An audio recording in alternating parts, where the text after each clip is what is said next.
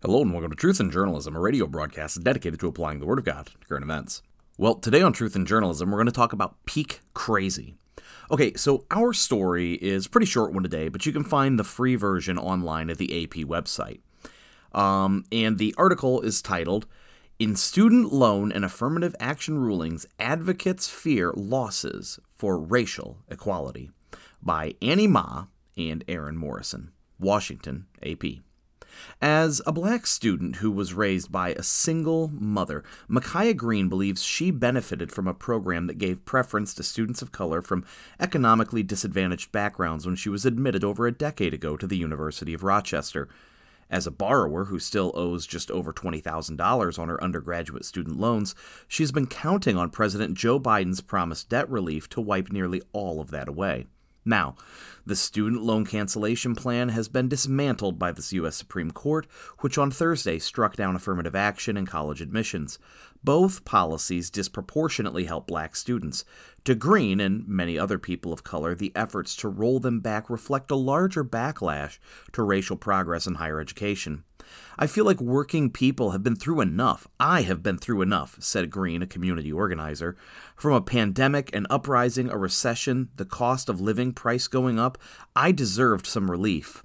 The president's plan forgave up to $10,000 in federal student debt for borrowers and doubled the debt relief to $20,000 for borrowers who also received Pell Grants. About half of the average debt held by black and Hispanic borrowers would have been wiped out, according to the White House.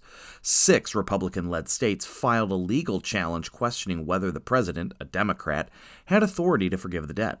On Friday, the Supreme Court held the administration needed Congress's endorsement before undertaking so costly a program.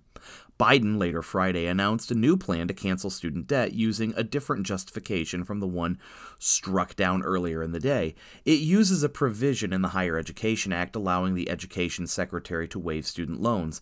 The plan would likely face another legal challenge. In the affirmative action cases, the court was considering the use of race-conscious admissions policies that many selective colleges have used for decades to help build diversity on their campuses. The cases were brought by a conservative activist who argues the Constitution forbids the use of race in college admissions. Together, the cases are crushing to black Americans, the Reverend Al Sharpton said. "The reality is race plays a factor in admissions from pre-K to postdoctorate, and institutions just saw their best tool for fairness outlawed," Sharpton said. On student loans, Sharpton said generations of black youth were sold a bill of goods that higher education was a pathway out of poverty, only to be saddled with crushing debt that never lets them see their dreams fully realized. Both cases focused on policies that address historic racial disparities in access to higher education, as black borrowers tend to take on disproportionately more debt to afford college, said Dominique Baker, an education policy professor at Southern Methodist University. "Backlash to racial progress tends to follow periods of social change and advancement," Baker said. In a study published in 2019, Baker found states were more likely to adopt bans on affirmative action when white enrollment at public flagship universities dropped. "These are policy tools that have an explicit aim around reducing the power of white supremacy," Baker said. The 2 court challenges, she said, can be seen as linked backlash to 2 attempts towards racial justice. Green, who grew up in a low-income household in Harlem, New York, graduated from Rochester with about $40,000 in federal loan debt. Some of that was erased under a public service forgiveness program when she completed 2 terms with AmeriCorps, and she whittled it down further with monthly installments until the government paused repayment due to the pandemic. Payments will restart October 1. Green says she sees both court cases as connected to conservative attacks on diversity, equity, and inclusion programs. Critics say opposition to such programs is rooted in questions of fairness and in white grievances over the advancement of non-white people. "This is white supremacy at work," Green said. "This is a long tactic of conservative, white supremacist-leaning groups to use education and limit black people's access to education as a way to further control and oppress us." In the 1960s and 70s, many colleges developed affirmative action plans to address the fact that many predominantly white schools struggled to attract people from historically disadvantaged and underrepresented communities. Policies were also created to promote greater inclusion of women. Since the late 1970s, the Supreme Court had 3 times upheld affirmative action in college admissions on grounds that institutions have a compelling interest to address past discrimination that shut non-white students out of higher learning. Justices had also agreed with arguments that more diverse student bodies promoted cross-racial understanding. Some students and advocates worried about how the ruling would affect diversity on campuses. Okay, so in all seriousness, if you think that this article is ridiculous, then go to the AP website and read the whole thing. And by the way, this was their top story. This was the most important take on two very important SCOTUS decisions. This was the best that Annie Ma and Aaron Morrison could do. I mean, granted, they are members of the AP's race and ethnicity team. I have a race and an ethnicity. Can I be on the team? How does one get on said team? Are there tryouts? But I digress. The article was worse than the normal word salad of nonsensical wokeism. Typically, one can tell that those articles are written by people with a tenuous grasp of the rudiments of English grammar, as well as reality, and an IQ that's reaching for the stars if it hits triple digits. But Annie Ma and Aaron Morrison wrote a ridiculous but fairly well-written piece, and if you look at their bios, it's clear that they aren't stupid people, and indeed they look like nice, put-together, capable young professionals.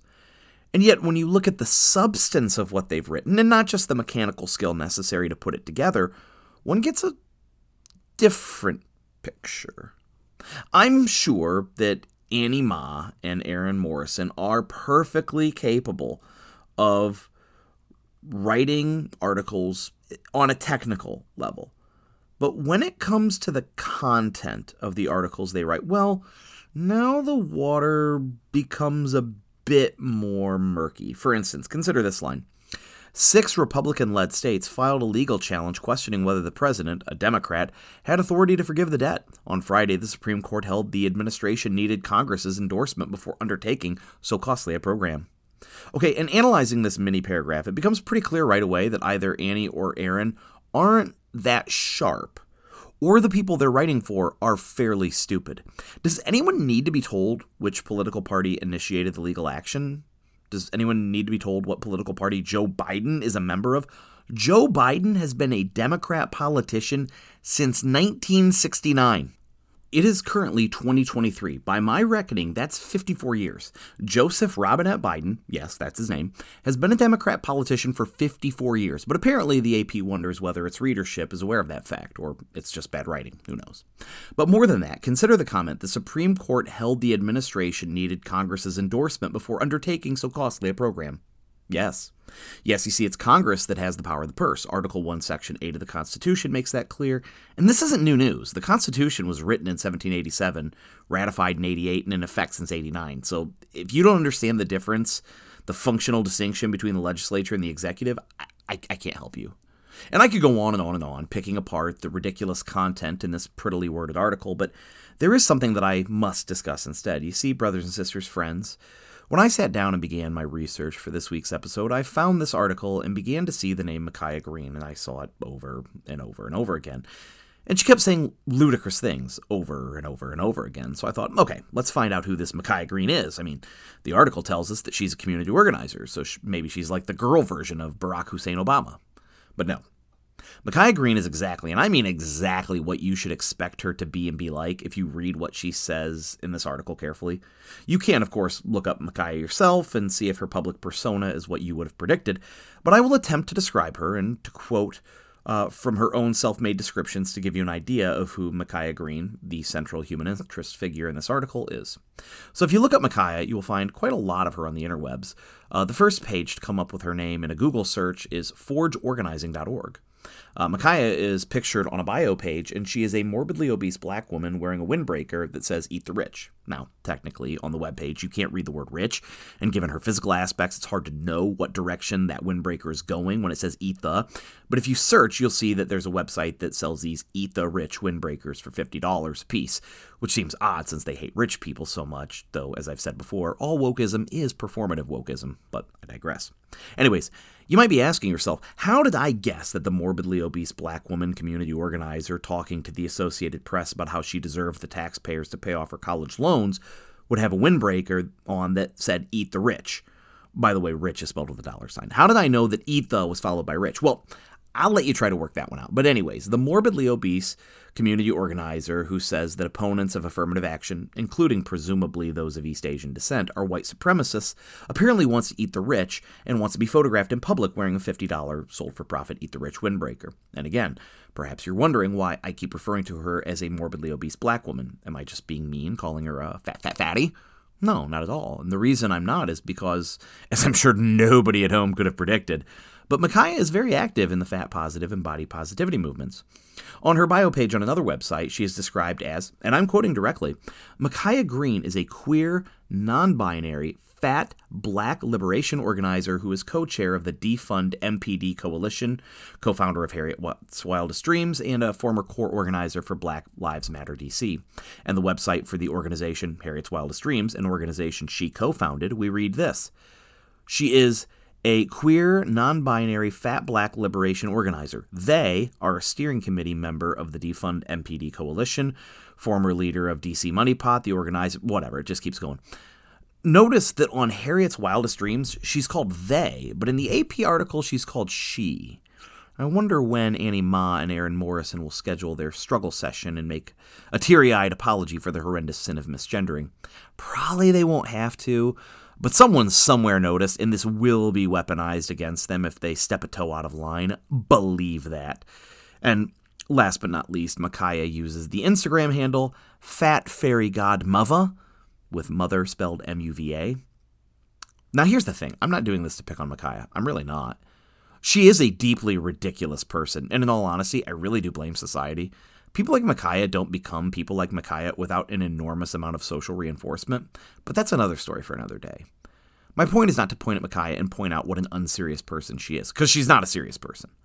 My point, and what I want you to notice, is that the top story from the Associated Press featured this lunatic. Micaiah Green was the centerpiece of this article. Her input, her experience, her commentary create the backbone of the narrative arc, such as it is, in this article. And the question I ask myself, and the obvious question that I ask some of my friends is why? I mean, why would you make this person, this obviously deluded, narcissistic, ridiculous person, the centerpiece of your article? Now, for a moment, I entertained the idea that Annie Ma, who with a name like Ma and a face like hers is probably Chinese, maybe she was actually active in a sneaky game of anti-affirmative action propaganda. Maybe Annie herself was denied entrance to Harvard. She only went to Dartmouth. What a plebe. And maybe she's actually an agent provocateur for a pan-Asian consortium attempting to subtly undermine the pro-affirmative action line of reasoning by publishing articles that are so on their face ludicrous that it sways public opinion against affirmative action. I considered it.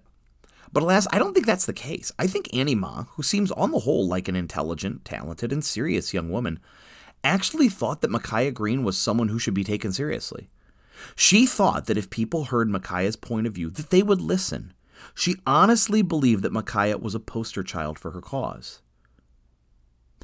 And we are seeing what happens in godless societies. Everything becomes unhinged. Refusing people college admission because of their race is anti-racism. Being morbidly obese is sexy and healthy. Girls can be boys. Narcissism is generosity. Idiots are treated as the wise. We are living in a lunatic society. And here's the thing. There is no peak crazy.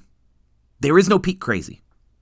Unless God intervenes, our society will become crazier and crazier until it is destroyed or destroys itself. But crazy doesn't fix itself.